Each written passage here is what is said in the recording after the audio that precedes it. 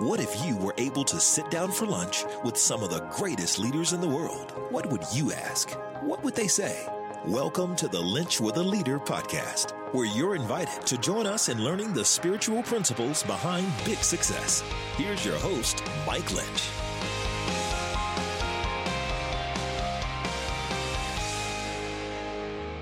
You know, I think we all know leadership is not easy.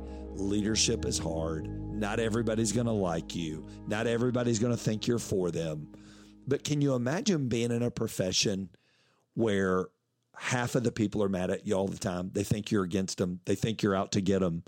Well, that is the story we're going to unpack today on episode 191 of the Lynch with a Leader podcast, as we sit down with former Major League umpire Ted Barrett, and we talk about living out faith, respect, and keeping an eternal perspective, even in the middle of all the craziness of life. Well, I am so glad you have joined us today. I don't know how you got here. I don't know the story of what got you to this point, but I am absolutely thrilled that you took time to join in today. You know, we're all on a leadership journey, trying to be the leaders that God created us to be in the spaces and places that he put us. I don't know what your space and place is. It may be in the business world. It may be in the academic world. It may be in the coaching world. It may be in the ministry world like I'm in. But I know this. Today, you're going to get the opportunity to get a little better. We did it in our last episode with Dan O'Dowd. My goodness, so rich, the conversation. You know, I think we're all in the middle of watching the playoffs right now, and you forget about the stories of the people in the front office and the people on the field. Well, Ted Barrett knew a lot about being on a field. He knew a lot about being on the field in the world's biggest games in the playoffs, in the World Series. He became one of the most accomplished and most respected umpires in baseball, working 5 World Series, 3 World Baseball Classics, and 2 All-Star games, and all the other playoffs that he was able to get. He has his master's degree, this is crazy, in biblical studies, and serves now as a chaplain for the umpires with unlimited potential, and has a great ministry for umpires. You are going to be so blown away by the depth of this man. So I don't know where you're listening from today. I don't know how you found your way, but I know this. You're going to be glad that you did. So I want you to pull up a chair, and I want you to listen in to my conversation with former Major League umpire Ted Barrett. Well, Ted, thank you so much for joining me in this episode of Lynch with a Leader. It is an honor to have you. So much fun to be on. Thank you. Man, I have enjoyed. I hate we didn't hit record earlier. I've enjoyed. Right? I have thoroughly enjoyed this conversation because I have watched your career from afar. MLB career that included officiating 33 postseason series, 5 World Series championships, 2 All-Star games, 3 World Baseball Classics, 34 total years in professional baseball. Did you ever dream that would be your story? Oh man, no way. As a young kid, my goal was not to be a Major League umpire. I was going to play in the NFL. I was going to be heavyweight champion of the world, all of these things. But you know what? This is the great thing about walking with Jesus. It's just such a wild ride. You can't imagine what he has in store for you, looking back on it. And I worked my first game when I was 14 years old, just went with a buddy to do a Little League game. And, when you umpire, you either love it or you hate it. And I loved it, but I still that's not what I wanted to do for a living. And so, it's just funny. I find myself at umpire school, and then I find myself in the minor leagues, and I had never dreamed I would make it to the big leagues. There's just not enough jobs. But then, in 1994, I get the call that I'm doing a AAA game in Tucson. They said, we need you tomorrow in Arlington to do a Rangers game. And and then the journey just continued until, working my last game last year and walking off the field and just thanking God for the ride I had. Mm.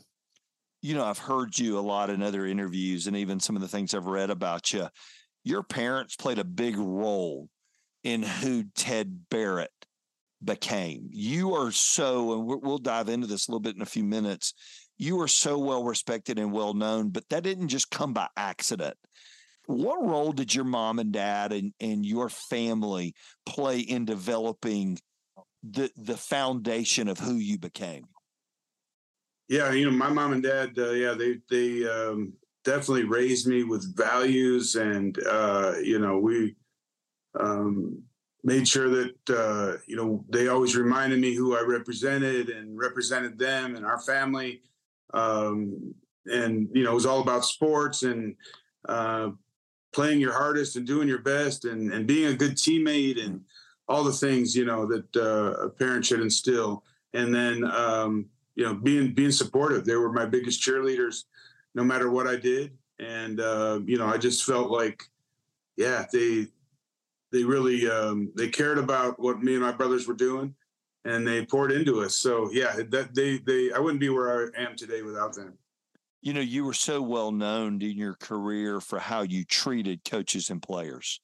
And I heard you say in an interview, to get respect, you got to give respect. And that was taught to you by your mom. How much did that play into how you handled yourself? I mean, we're going to get into your boxing career a little bit, but how well did that play into how you walked out onto a field, how you dealt with an argument? How did that play into that? Yeah, definitely. Players, I felt like when you treat them with respect, they'll treat you with respect back for the most part. But then also, as I got closer to Jesus, as I was walking with him, I was not always very good at handling situations. I was a hothead as a youngster in the minor leagues, and we say in umpiring, sometimes you pour gasoline on the fire. And I would do that, and it didn't work very well. And, we were talking about Bruce Bochy earlier. He was the manager in Spokane and rookie ball in an A ball when we were in the Cal League. And he pulled me aside and said, "Man, you're going to get fired. You can't act like that." And so, I knew that I just had to, as I pressed into Jesus, I'm like, "Jesus, I need a new way to handle this." And I would bring him into the conversation, right? And he would, so it's all there in God's word about how to treat people, how to react in situations. And I'm like, man, let me try this, because what I'm doing ain't working. And then, also having a little bit of empathy toward people, what they're going through. I used to get yelled at, but it wasn't so much about what was going on in the game. A lot of what was going on in their lives. And, God started to reveal stuff to me, like, that's my child, and he's going through some stuff. And it's like, all right, now I'm able to have some, be able to understand a little bit better of what's going on. So, I mean, not to get too deep on it, but it really helped me through situations. And then also, I always like to keep peace and keep order. I felt like, as being a representative of Jesus out there, it's what he does, right? He takes chaos and turns it to order. So if I'm yelling and screaming and losing my temper, I'm not doing a very good job of keeping order and keeping peace. So I had to learn, and it worked. If I could remain calm, if I could de-escalate the situation, we can get it under control, and then we could play baseball. What were some of the daily disciplines you had to put into place? Because I think it's easy to think that in the off season and go, okay, I'm going to represent Jesus this year. And then the season starts and the grind of the season starts. My son's wife is the field reporter for the Rockies, Kelsey Wingert. And I know the schedule she keeps, and I know the travel schedule and the grind that players and their support staff and umpires have. How did you keep it out in front of you as you live this out? How did you do that? Well, a big thing for us as umpires is community. So we started a community of guys, Jesus followers. We called it Calling for Christ. And so we would keep each other accountable, because I can get really lazy. But I know it's important to be in God's word and be in it every day. So we'd have a reading plan and keep each other accountable. And then also praying, just taking time away from the madness of the ballparks and the schedule, and just to sit and be alone and listen and pray and talk. That became very important. And at first, it like anything else, it's like working out. It's got to become a habit. But then once it became a habit, it was something that I really look forward to and do today. Whereas before, even reading the Bible was a little bit of a chore for me in the beginning. But then the more I did it, and then I'd taken some classes and some seminary classes, and it started to like unlock for me. So then it's like, it becomes a joy to get in there. And what are you going to teach me today, God? And, but starting out, it can be tough because, you go a few days, you're reading, Leviticus, and you're like, hey, I'm not really enjoying this. But then you start looking at the Bible as a whole, and you're like, okay, now I get it. Now I understand what you're trying to tell me. That is so good. You had a phenomenal career. As you were going through it and you walked out on that field every day, how did you let the coaches know who Ted Barrett was, that you were more than the guy with the opposite, not the other team opposite uniform, but the other opposite uniform that's on the field? How did you begin to build that rapport with those coaches and with those players? Early on, I would kind of try to tell people, hey, I'm a Christian, but I know in baseball it's kind of like you gotta show me, don't tell me. So it was the way I handled situations. It became very apparent to me that the way that I would react to something, the way that I would handle a situation would speak volumes if I did it Jesus way. So a big thing is, I'll give you a quick example. I went to umpire school, and we were taught if someone does you wrong, say there's an ejection, and the next day the guy comes to apologize, you tell him, don't do it. Take your apology and stick it, that type of thing. It was the way it was, because you're trying to get across to the player that I'm not going to allow you to do this.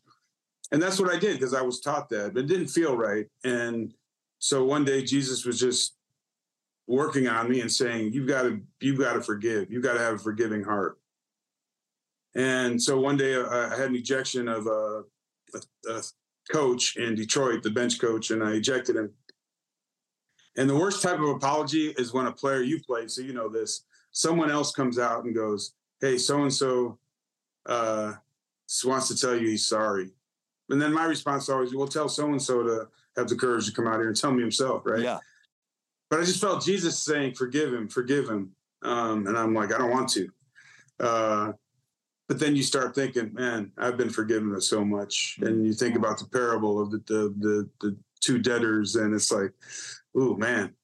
And again, that's what the Bible does, right? You take it and you can apply it to your life. So even the tough ones like this, so I said, well, go back and tell him that he's forgiven. I've been forgiven for so much, so I want to forgive him.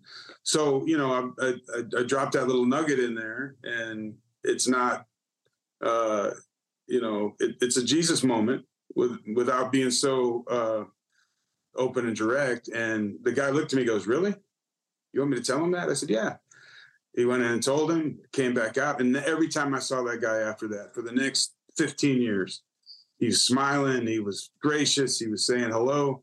I'll give you another incident that happened, if you don't mind me telling stories. Oh, this is awesome. Are you kidding me? So Chris Singleton was playing for the White Sox, outfielder, just a great ball player and a great man. And as you know, playing baseball, a lot of times the language used is, I liken it to the military, right? You've got these cuss words or adjectives, pronouns, and I could fall into that.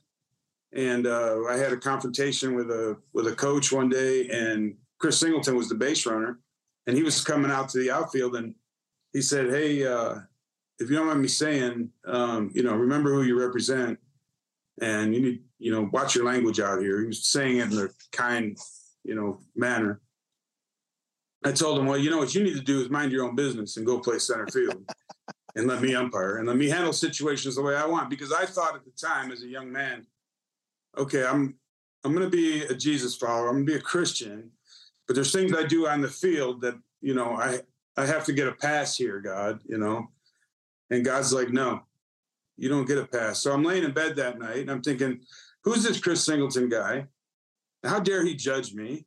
He doesn't know me. And then I just feel God just say, I sent him. Mm-hmm. I'm like, oh man. And God's like, if you're going to follow me, you got to do it in every area of your life. You don't get a pass on the field. And I'm like, oh man, I might have to quit. So the next day I seek Singleton out and I'm like, hey man, can I talk to you? He's like, no, I don't think I want to talk to you. And I was like, no, I want to apologize. He's like, oh, okay. I said, you're right.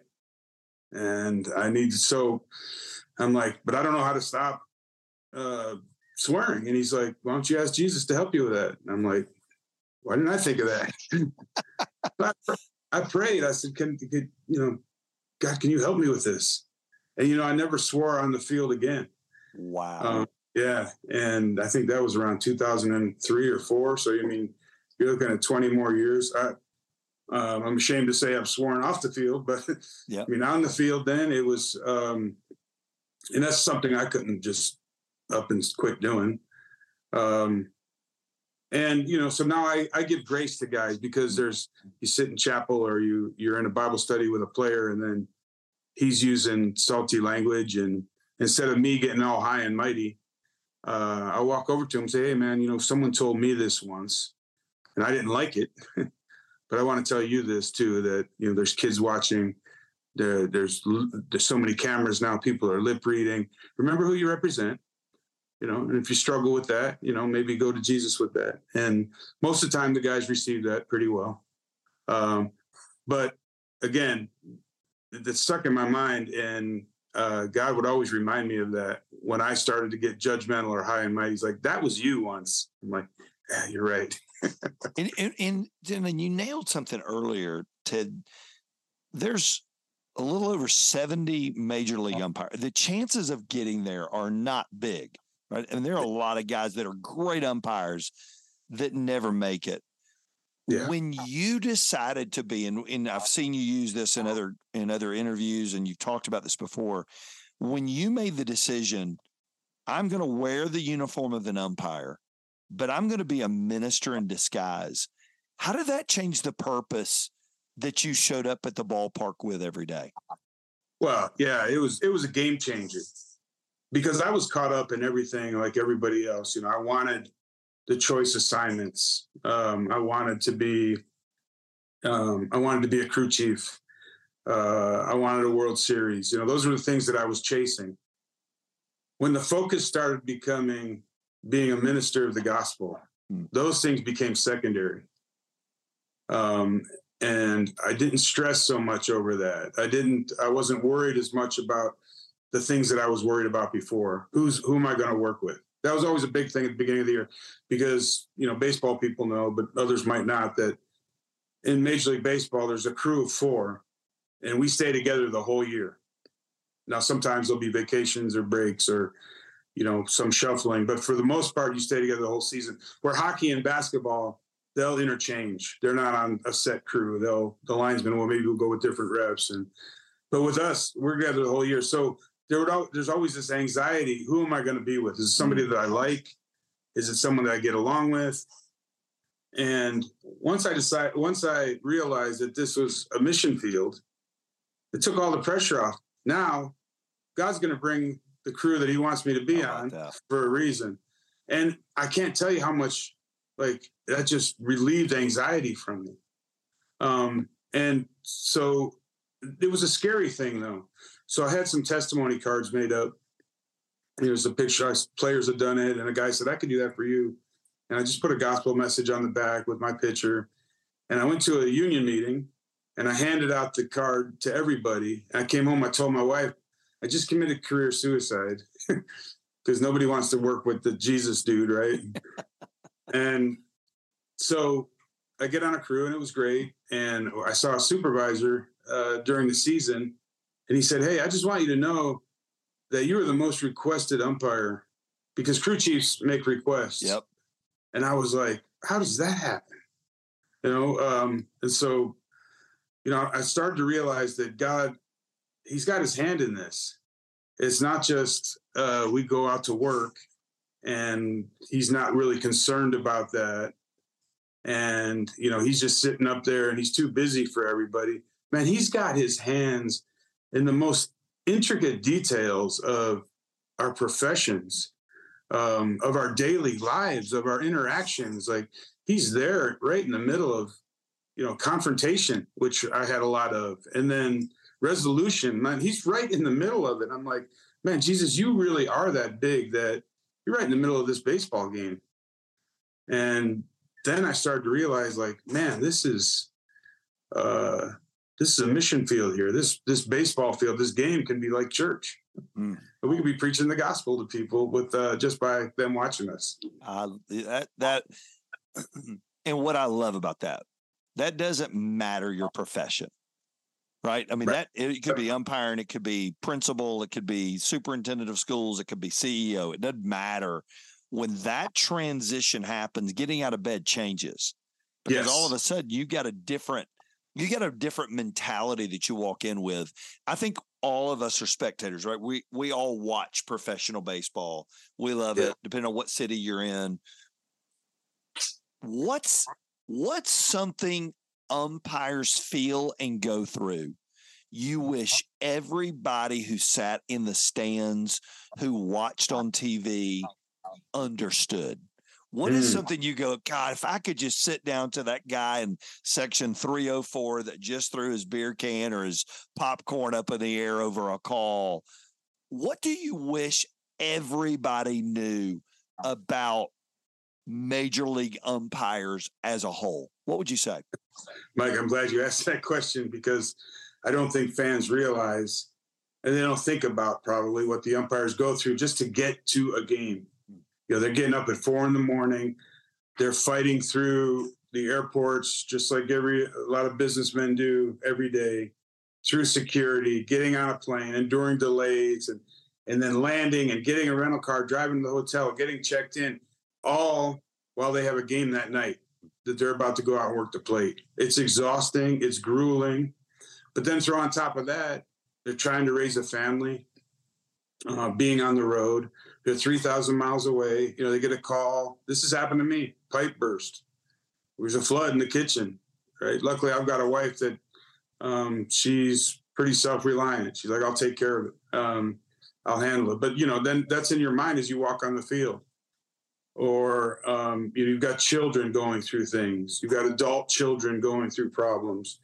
You've got parents that are now getting elderly in their health, and they're sick. They're on their deathbeds. People pass away, right? And it's these are all things that you got to block out as you walk on the field and go out and be perfect. And sometimes that's hard to block out. Not only that, we have anxiety as we walk on the field. There's performance anxiety. There's, so think about this.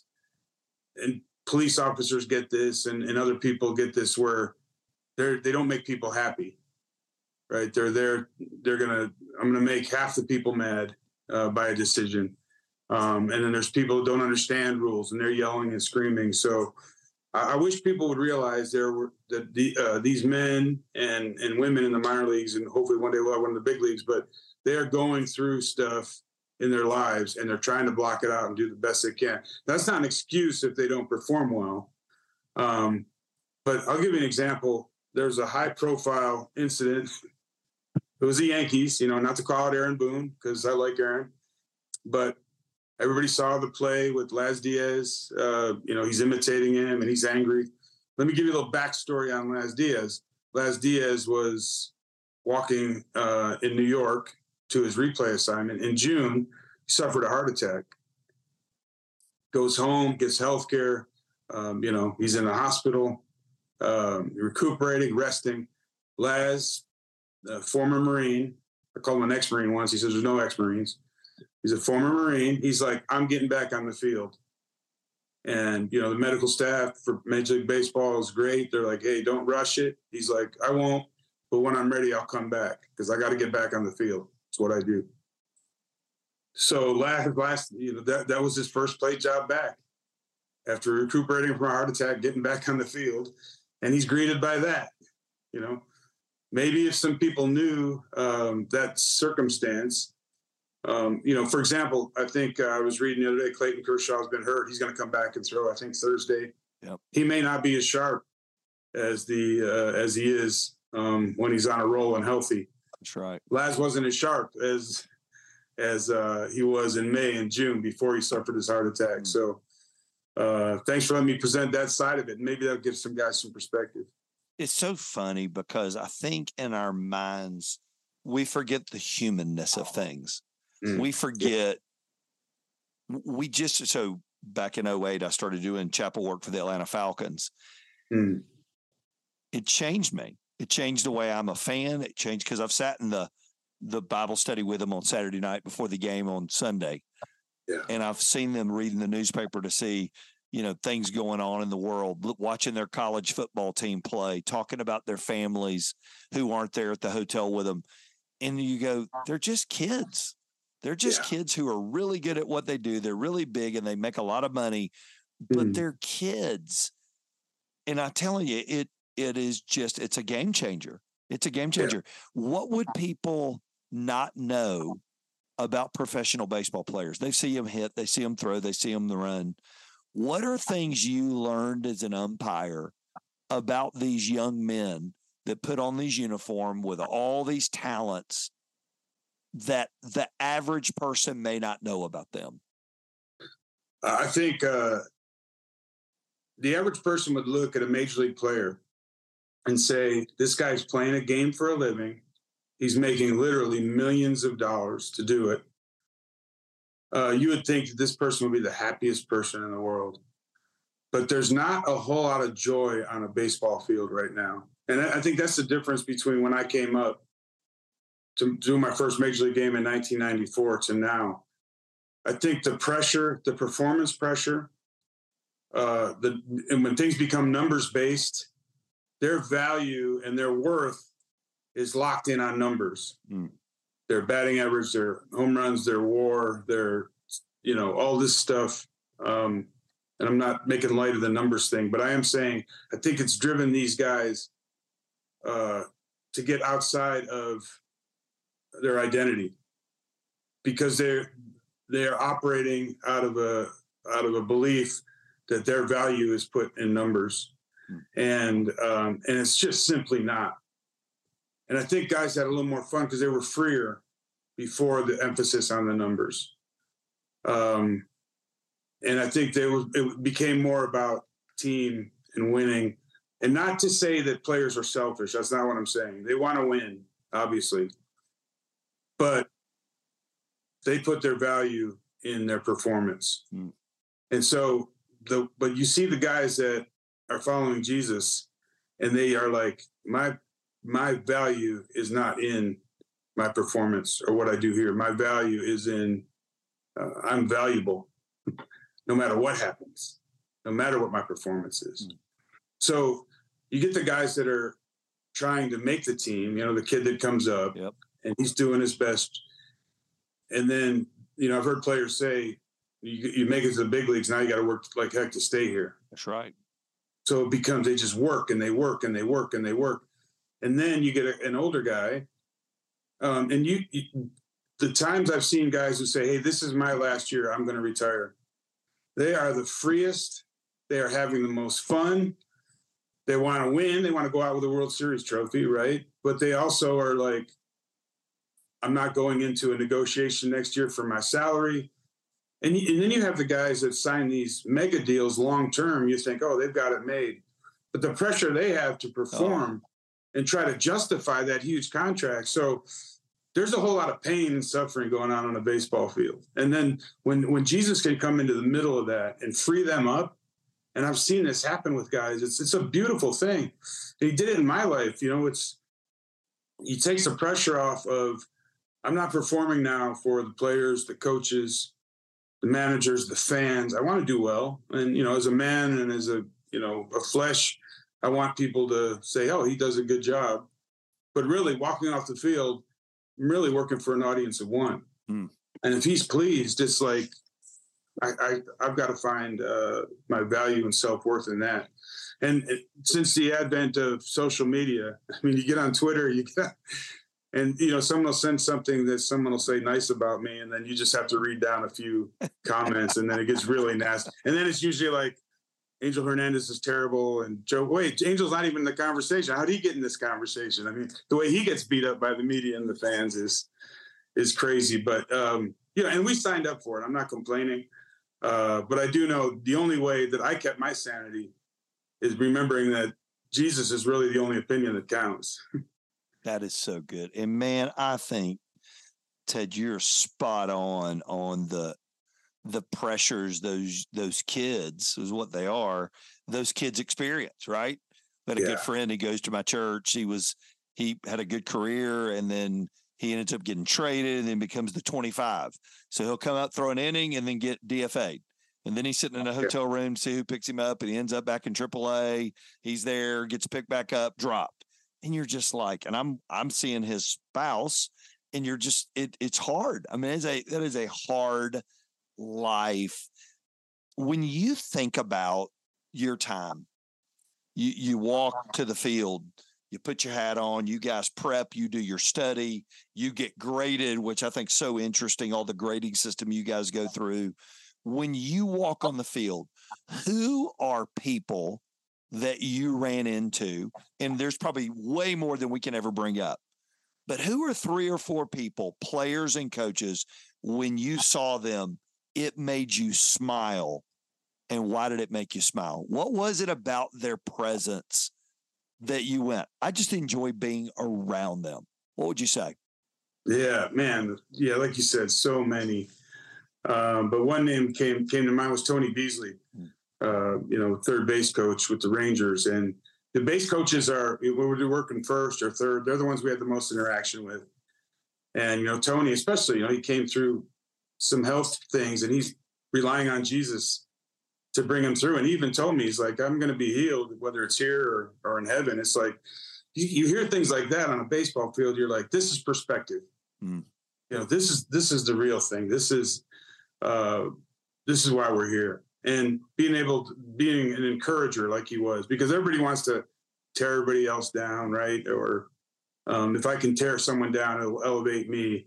But then you start get people speaking truth and speaking, positive, and it's really, it's game changing.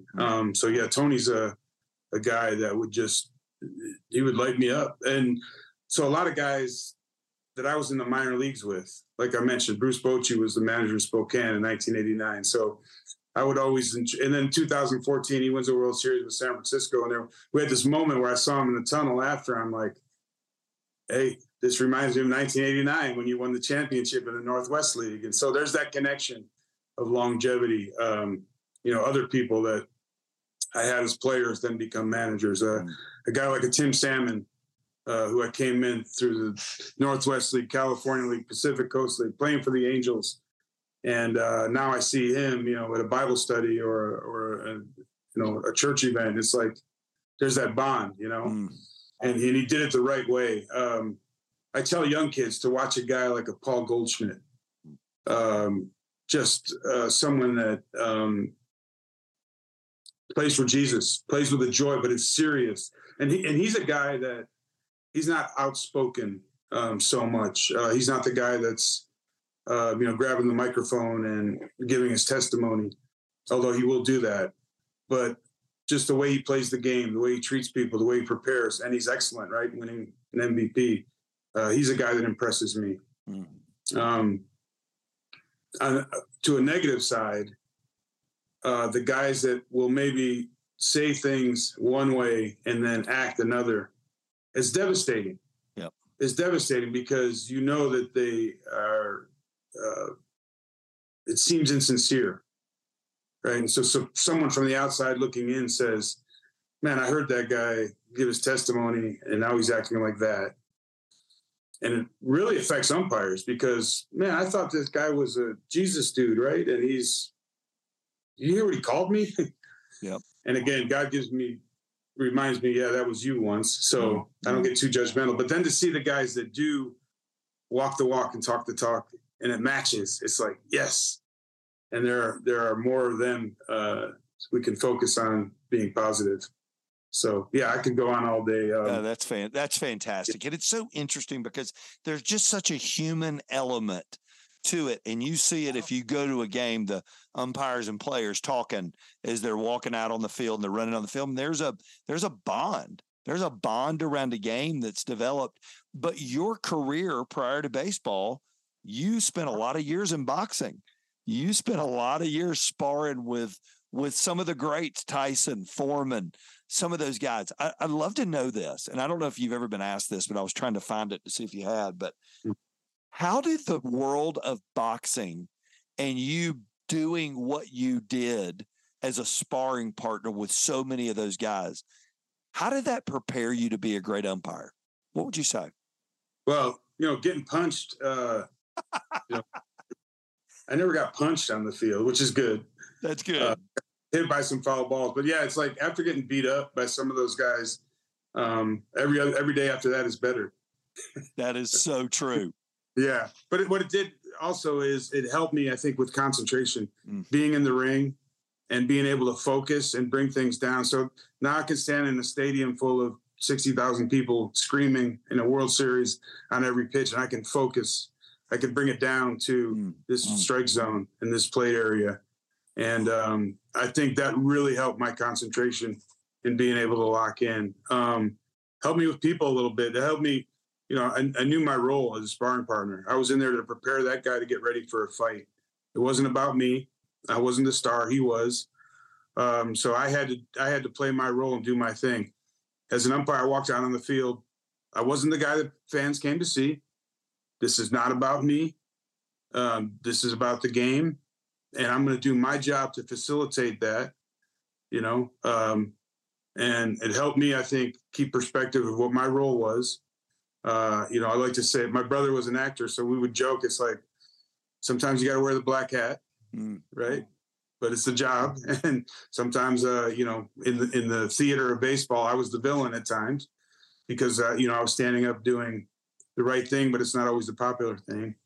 So, yeah, all kind of little analogies like that. But I really think that the main thing, to answer your question, boxing helped me focus, especially in big situations. You said now. Go ahead. Sorry, I just wanted to add, most of the times I was a guy, especially later in my career, I love talking to players because I like, getting to know guys. And people would always ask, hey, what were you talking to this guy about or that guy about? We're talking about boxing. Because a lot of, baseball players love boxing. So they would ask me, hey, who's going to win this fight? Or did you see that fight? What'd you think about that? Joey Votto with the Reds, he's a huge boxing fan. And so, I'd be at second base and he's yelling across from first and talking about boxing and, we're yelling. And so that usually dominated the conversations on the field. That is fantastic. That is funny. That is fantastic. But it's a grind. That season is a grind. That is a long season. And to be able to get your mind off things for a little while is a good thing. Yeah. As you sit now in this brand new season, so you cut the lights off on that career, but your story isn't over. What's next for Ted Barrett? What's next for you in this brand new season of life that you're in? Well, I've stayed in the baseball world. I'm working for UPI, Unlimited Potential Incorporated, and it's cool because there are 7 former players, and I'm the umpire, so I'm kind of the stepchild being added on here. But it's great because it's community. Yep. But also, as I go and I do chapel with the umpires, and living here in Arizona, I get out to the Diamondback games. But I run into players and coaches and. Brian Hamill's the chaplain of the Diamondbacks, and I'll tag along with him as he does the home and visitors. And so it's cool now that I have, in this season, I have developing deeper friendships with players because there was always the separation of, there was casual relationships with players. And then some of the ones that retired became good friends with after they were off the field and out of coaching and out of uniform. But now that I'm off the field as well, I can develop some of the relationships with some of the guys. So it's cool seeing them and being able to talk a little bit more about life and in depth, or sitting down over a cup of coffee, and then just doing Bible studies. I was able to go to retreat last year and hang with some players and do communion, and so that's a different season. But then also for me, it's the rhythm of slowing down instead of running for a plane constantly. And I'm just really thankful that God's allowed me to do this. And then, my wife and I joke, it's coming up on 35 years of marriage. I got married. We got married. I went to umpire school the next day. Wow. So it's almost like she jokes, yeah, we've been married 34 years, but really it's 17 because we've been on the road half the time. So we're developing this rhythm of life together, and, as empty nesters and grandchildren. And so I get out and teach some clinics for Major League Baseball. They're kind enough to bring me out once a month, and then I'll tie that in with visiting players and umpires. But I'm able to make a little schedule. I've got 6 grandkids now, and there's a birthday party. Those are birthday parties that I've missed since they were born, and I'm able to say I'm not going to leave that day because I've got a birthday party. And so just to sit there at this 10-year-old birthday party and have a piece of birthday cake and watch it blow out the candles, these are things I've never got to do before, and it's just a gift from God. Or we did it in the hotel room while I was traveling. So yep. Yeah. I love that. I love that. And I truly believe that, God's story with you is just starting, and the influence you've had is going to continue for generations, and I think about even Mickey Mantle coming to know Christ in the 9th inning, and him calling Bobby Richardson, who we talked about earlier. Well, Bobby and Mickey played together. Bobby retired in 1966. And this is now way after that. But those seeds that were planted just took a long time to come, but they came. And I just think of the harvest of your life, Ted, as you continue on to go, oh my gosh, I never even remember that conversation in the hotel, or that conversation standing at second base where I put my hand on a kid's shoulder and said, hey man, I'll be praying for you. And that comes to fruition years later. So final question, and I'll let you go. The Bible says that David served his purpose in his generation, and then he fell asleep. What do you think was the purpose God created Ted Barrett for? Why did he give the parents he gave you? Why did he give you the skill set in the past that he gave you? What do you believe was the purpose that he knit you together, unlike anybody else, but he knit you together to do? Wow, man, you think I'm humbled when you think about that, because he did do that to all of us. And I feel like he strategically placed me in a spot that I could minister to, and I could do it by umpiring. Think about this. I could glorify God just by umpiring a baseball game. That wouldn't be like my plan of being an evangelist, right? Because I get the, Billy Graham stadiums full of people. Greg Laurie at the Harvest Crusades out in California. To me, that's an evangelist. But Jesus is like, no, my evangelists are the guys that wake up when the alarm clock goes off and go to work. So for me, it was a baseball field. And I'll just some encouragement. There was no real way, I think, to kind of, players will, they'll come to bat or hit a home run and point to the sky. It's like, how can we as umpires glorify God? So when I became a crew chief, and when it was good with all the guys on my crew, we would walk out before home plate. We'd exchange lineups, and the coaches and managers, whoever bought the lineup cards out, would retreat to their dugouts. That time we have just for a second before the game started, and we would just huddle up and pray. And I was apprehensive at first. I'm like, I might get some pushback from this. And we didn't get on the microphone, and we weren't praying out loud. It's just us as a crew, 4 of us. And man, I got more positive feedback from that, from players, from fans. And it's funny how reporters tried to stir it up, I think, at times. They're asking, what were you doing there? And I'm like, that's crew business, right?